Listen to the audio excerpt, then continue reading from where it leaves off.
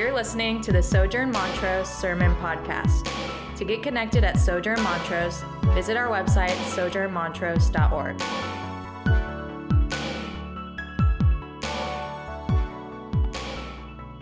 Well, good morning, and peace be with you. As I said at the beginning of the gathering, my name is Cole, and I'm one of the pastors here, and it is a great privilege to be able to share the truth from God's Word this morning as we continue our sermon series through the Gospel of Mark. As we do that, last week, Raph kind of gave us some background information on the Gospel of Mark to set things up. But I want to briefly address the style that Mark is written in. And so the Gospel of Mark is action-packed. Events that the other Gospel accounts, those being Matthew, Luke, and John, the events that they would spend many words on, Mark will handle in just a few sentences. And there are very few lengthy segments of Jesus' teaching in the Gospel of Mark. Instead, this Gospel is driven primarily by the things Jesus does, not the things that he teaches or says. And in turn, it's driven by the way others respond in action to the things Jesus does. So the kingdom of God in the Gospel of Mark is not a set of ideas or a list of beliefs. It is an imminent reality manifested in a human person, and it demands real and timely response from those who encounter it. And because of the literary style of Mark, the Gospel of Mark it's often misunderstood as simplistic. And it's true that you probably will not develop the most robust systematic theology by spending your time in the Gospel of Mark. But you will be called by God through His Word, namely through His Word in flesh, Jesus Christ, the Son of God. You'll be called to take action as you read the Gospel of Mark. You will be changed as you encounter this person of Jesus in the Gospel of Mark, and you will be given the keys to a life of purpose and meaning that God has for you. And so with that understood, let's pray, and then let's jump into the text for this morning. Father, we thank you for your word. We thank you that in your word, you communicate to us in various ways. You show us the richness of your complexity and your depth, your eternity. But you also show us who you are and what you have done and how we are to respond to that. And so I pray this morning as we look at what is seemingly a brief recollection of events, that you would use your Spirit to impress upon us a call to a life of action in your kingdom.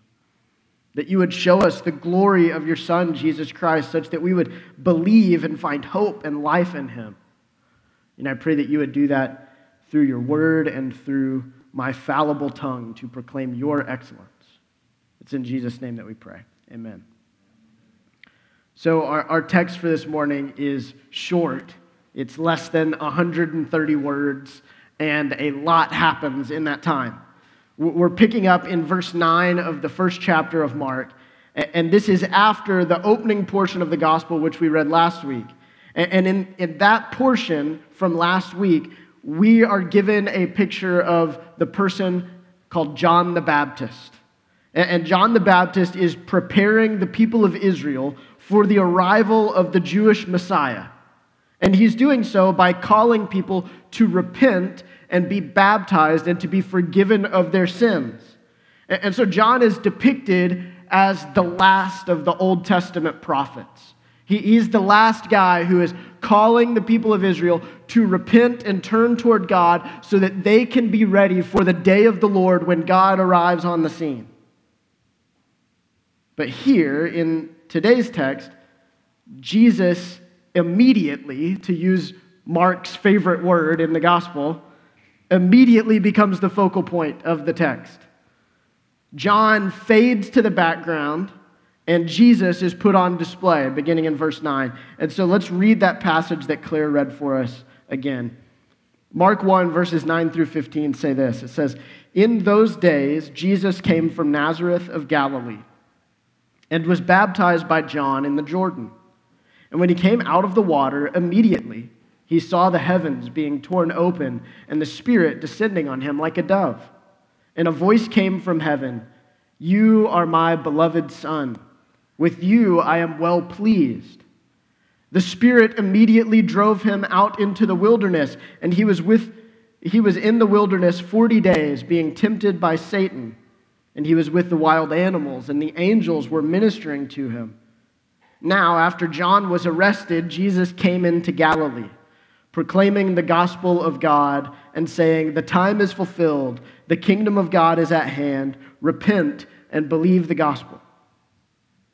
So as I mentioned, a lot happened here, and things are moving very quickly, and this is very typical of the way that Mark writes.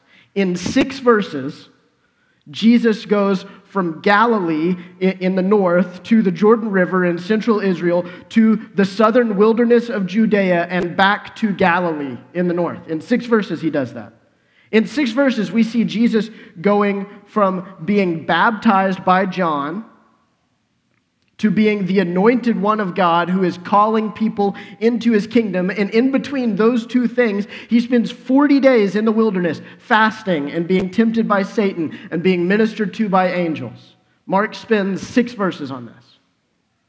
Matthew records this same sequence of events in his gospel, and he takes like 22 verses, and all of them are longer than Mark's verses. So he spends about 4 times as many words talking about the same thing. But that is not because Matthew is more thorough. It's because Mark is trying to tell us something about Christ, his kingdom, and what it means to follow him. And to understand this, I think we should go back to the first verse of the Gospel of Mark. It says, "The beginning of the gospel of Jesus Christ, the Son of God." This is how Mark begins this book. And he does so by getting straight to the point. He's telling us he aims to write the good news or the gospel or the royal announcement about Jesus Christ. And Jesus Christ, he tells us, is the Son of God. And so Mark doesn't want this to be a secret to his readers. He doesn't want that Jesus is the Son of God or that there is good news about Jesus to be a secret, which is interesting because all throughout the Gospel of Mark, when people realize this about Jesus, Jesus will tell them to keep it a secret until the proper time comes. But Mark is telling us the proper time has come at the time that I am writing, and I'm not keeping this a secret. He wants us to know from the outset, immediately, if you will, that this book is the royal announcement of the victory of the King of all creation named Jesus Christ, who is God's Son. And he follows that first sentence by quoting from the prophet Isaiah. And he says this, he says, "Prepare the way of the Lord, make his paths straight." And so in this, Mark is summing up the ministry of John the Baptist, whose role was to prepare the way for Jesus, to make straight the paths for Jesus to arrive on the scene. But he's also telling us something about his gospel, which is that he is going to quickly prepare the way of the Lord and to make straight the paths of the Lord by getting to the point straight away. And so now let's look at our text for today. Let's look at the 3 things that happened in these short 6 verses. The first thing is that Jesus is baptized by John in the Jordan River. The passage says that when this happens, that the heavens are torn open and the Spirit of God descends upon Jesus like a dove, and God's voice proclaims from heaven, "You are my beloved Son, with you I am well pleased." So Mark already told us that this is the Son of God, and now God is telling us that this is the Son of God. This passage presents Jesus to us as a new Adam of a new creation, coming out of the waters to be blessed by God and anointed for a work of fruitful labor. It presents Jesus also as a prophet of God, being anointed by the Holy Spirit to proclaim God's truth. The Spirit resembles a dove, which is to remind us of God's covenant promises that he's made to his people, especially the promise that he made to Noah, which is that he would never destroy the world again through a flood. And so as Jesus is emerging from the waters, from the flood, it is showing that God has come to a sinful people, but this time he has come through water to make peace instead of destruction. This is all happening in just a couple of verses. And then what happens? It says the Holy Spirit immediately drives Jesus out into the wilderness. The beloved and pleasing Son of God, anointed by the Spirit, is sent into the wilderness. This language shows us that Jesus' life and ministry is a humble one. His life is one where he allows God's Spirit to lead him, even into difficult things like 40 days without food or water, alone in the desert to be tempted by Satan. And this is the first part of Jesus' life and ministry that he had been preparing for. To be miserable and alone and hungry and tempted by Satan. We read in the other Gospels about this account in more detail, and what we see is that Jesus is supremely faithful in this time of temptation. That every time Satan tempts him, that Jesus responds with faithfulness and obedience and humility and submission to God and his word. He was obedient when faced with extreme temptation in dire circumstances, but Mark spares us all those details, and yet he gives us only 2 details about this account. One of them is absent from all the other Gospels. It says, and he was with the wild animals, and the angels were ministering to him. This is fascinating to me. The wild animals is the unique thing from Mark that we don't see in Matthew or Luke or John. But they show us the danger of his physical setting, right? That being alone in the desert, surrounded by wild animals, is surely a life-threatening sort of experience. But it's also accomplishing another point that Mark is trying to make through this temptation account, and it's that Jesus is reliving the history of Israel. That's kind of the whole point of the temptation narrative in Mark. He is in the wilderness like Adam and Eve were after being cast out of the garden.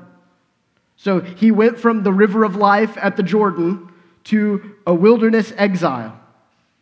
But the wilderness also reminds us of the Exodus narrative, where God's people wandered in the desert for 40 years, and here Jesus is doing so for 40 days. Yet, unlike the Israelites in those accounts, Jesus remains faithful. He doesn't grumble.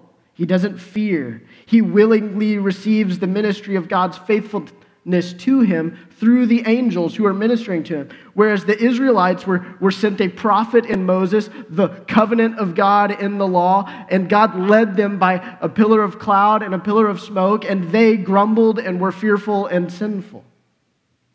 Like Daniel, Jesus is cast to the lions, as the wild animals represent the events of the life of Daniel, but they also represent foreign enemies, which covers the entire history of God's people being surrounded by foreign enemies like the Chaldeans and the Babylonians and the Egyptians, who time and time again surrounded God's people, put them in exile, sent them into wilderness places, and plundered them.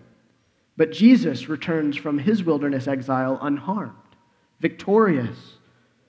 Like Adam and Eve and Cain, and then later David and the kingdom of David, Jesus is tempted by Satan. And in all of this, he is faithful, showing us that Jesus is the true Son of God for whom we've all been waiting. A better son than Adam, a better son than David. Jesus is the true Israel of God, the true kingdom and people of God manifested in the flesh. And the angels are ministering to him, which shows us God's deep love for his Son. Mark is communicating the love of God by showing that God sent his angels to minister to us, that God has a desire to meet all of the needs of his people in the midst of hardship and temptation and hunger and suffering. This reminds us of the people of Israel, because time after time, God sent messengers to his people through the prophets. And in the Greek, the word that is translated as angel is also the word that gets translated for messenger. And so Mark is using that to show us that the angels surely are the heavenly host, but they also represent the prophets that God sent to his people time and time again to proclaim the truth about God, to call God's people to repentance and faithfulness and humility. And Jesus receives the ministry of the angels humbly. He allows God to care for him, while Israel rejected the prophets over and over again, killing them, sending them to exile, imprisoning them. And this leads us to the next event in our passage, which begins in verse 14 with these words: "Now after John was arrested." So while Jesus is being sustained through the ministry of God's messengers in the wilderness, the messenger of God to Israel in John the Baptist is imprisoned to eventually be beheaded.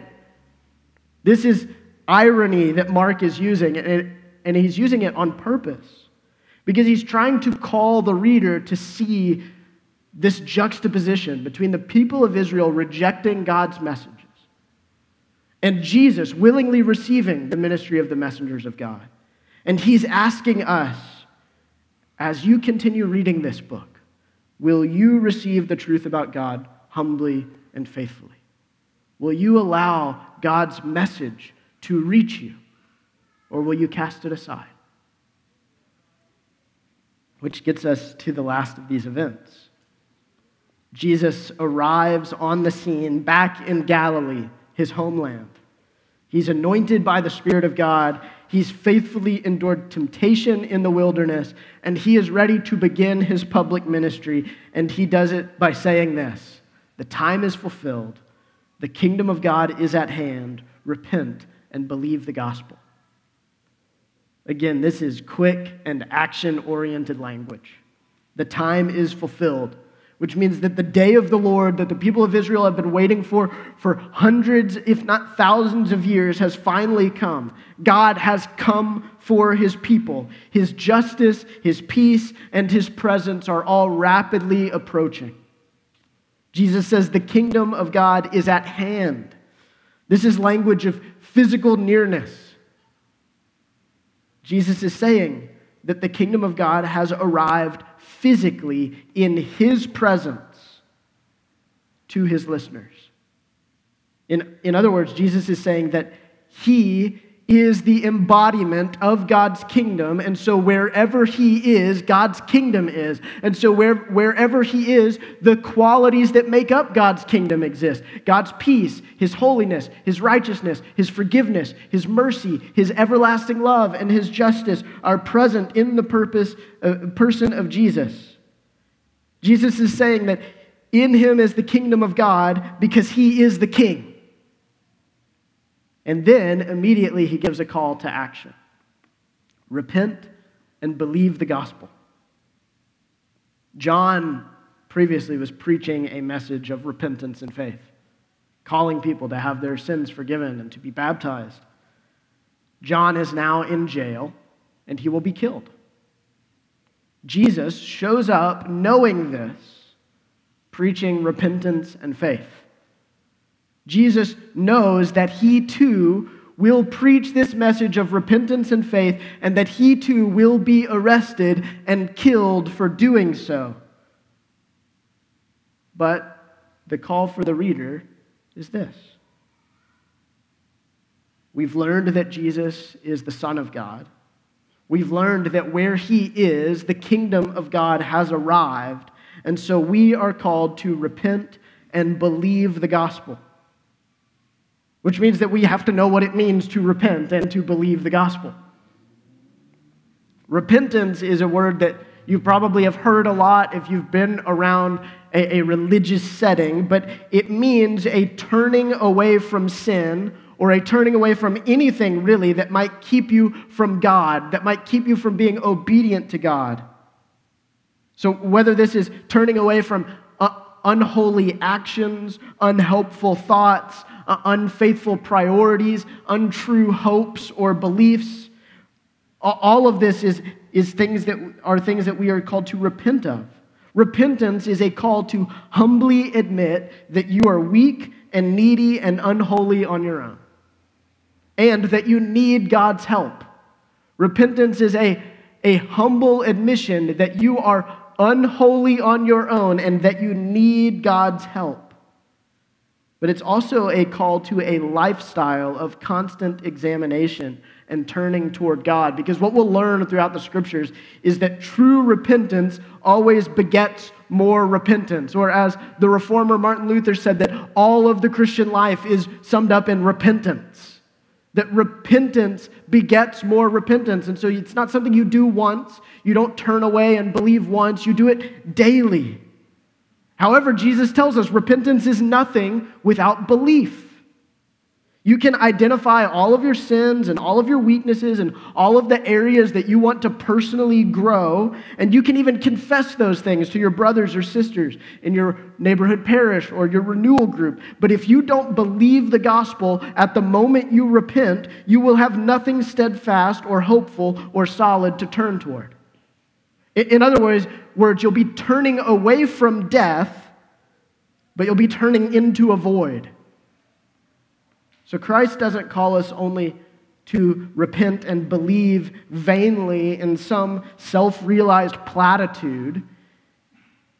He calls us to believe the gospel. So the Christian life of relationship with God, for those of you who are Christians or who will become Christians, the Christian life will lead you to encounter a lot of specific calls to action. But the call that is always present in all of those specific calls to action that undergirds every call you will experience, every call to action you will be given, is the one from this text, that you would repent and believe the gospel. Every day and in every circumstance, the Christian is to repent and to believe the gospel. Jesus prefaces belief in this gospel with repentance. So what is the gospel? What is the gospel? Well, it is the good news that Jesus Christ is King of everything. That's the gospel. It's the good news that Jesus Christ is King of everything. And this is good news because of who Jesus Christ is. It's good news because Jesus is the Son of God. And it's good news because as the King of everything, he has come to take away our sins, to give us new life through his resurrection, and to be to us a kind and gracious and benevolent king who invites us into the workings of his eternal kingdom. This is surely good news. It's good news because God's Son being king means that we can have relationship with God through this Son and in his kingdom. As I said, Jesus prefaces belief in this gospel with repentance. And he does so to make things abundantly clear. Three things in specific. First, Jesus says, repent and believe the gospel, so that we would see that the good news of the gospel is for those who are messy and sinful and in need of radical transformation. God has good news, and it's for the people who need it most. Second, that he has come to wash and sanctify and transform those people.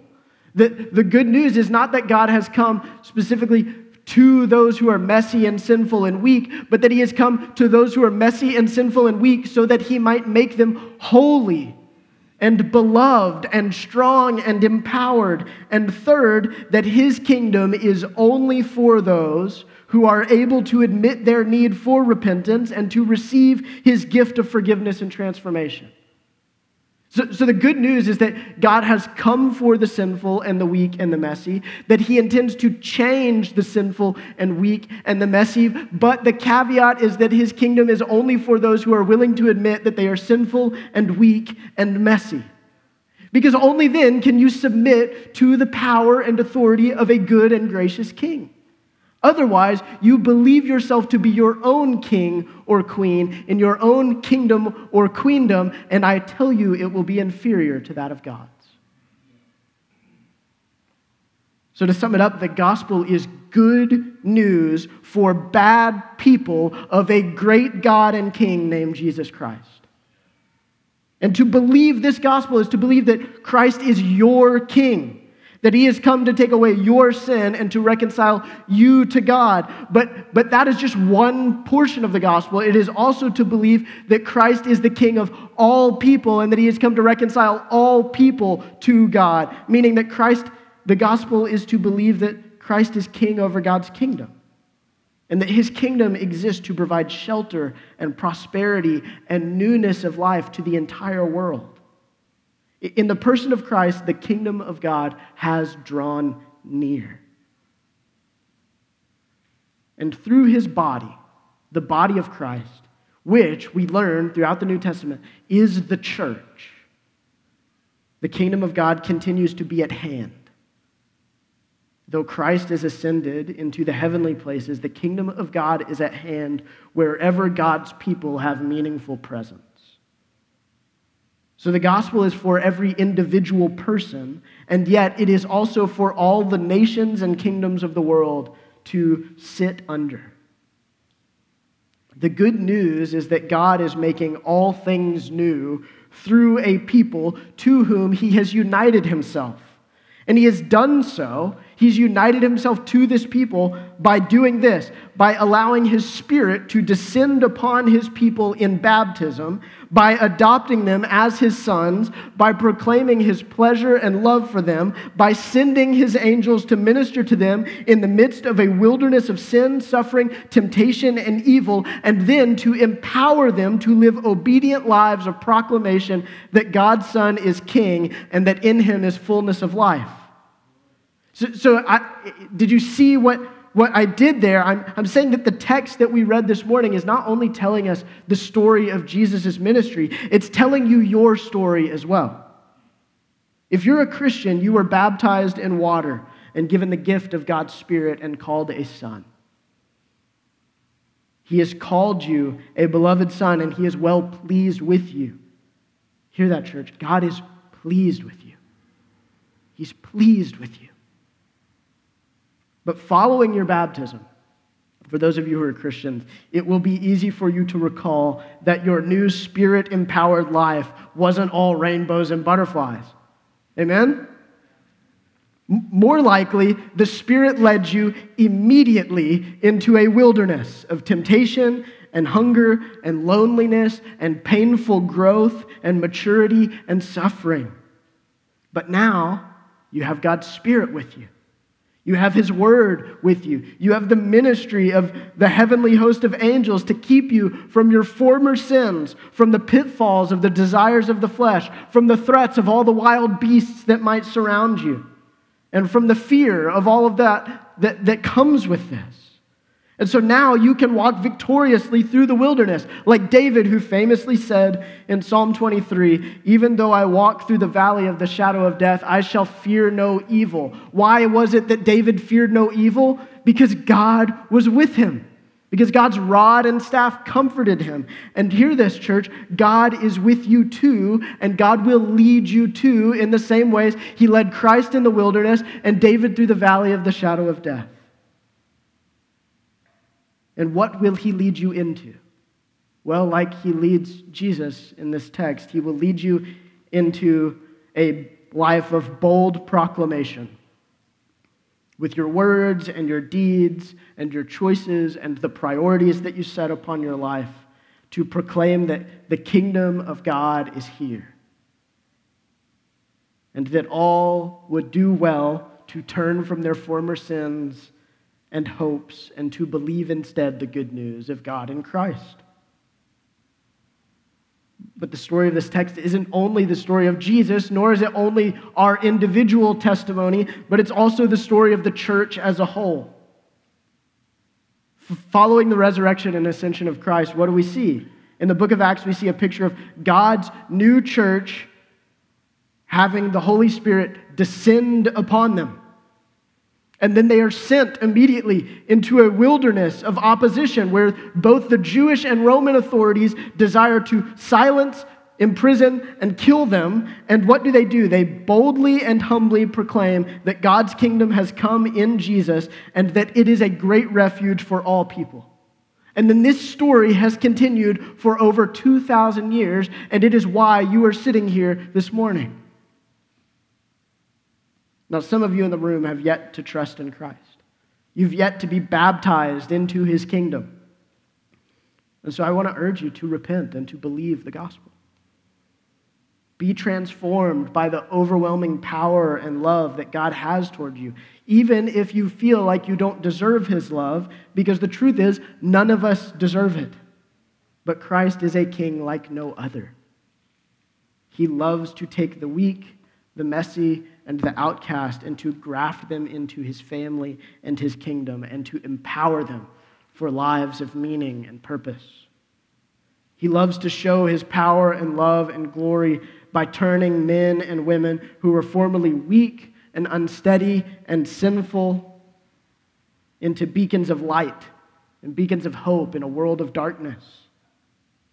But I will warn you, if you do turn toward Christ, if you do repent and believe and get baptized into his kingdom, your life will likely take on the pace of Mark's gospel.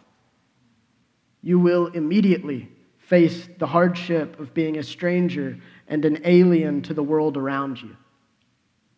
You will face temptation and suffering and fear, and you will immediately be called to do the work of the kingdom, which is proclaiming the goodness of the King through a life of radical hospitality and love toward your neighbors and toward your enemies. And this will be jarring at first, but God has a gift for you. He has a gift for you, is that you won't be alone. God's kingdom is not one of isolation. Instead, you will be part of his kingdom and family called the church.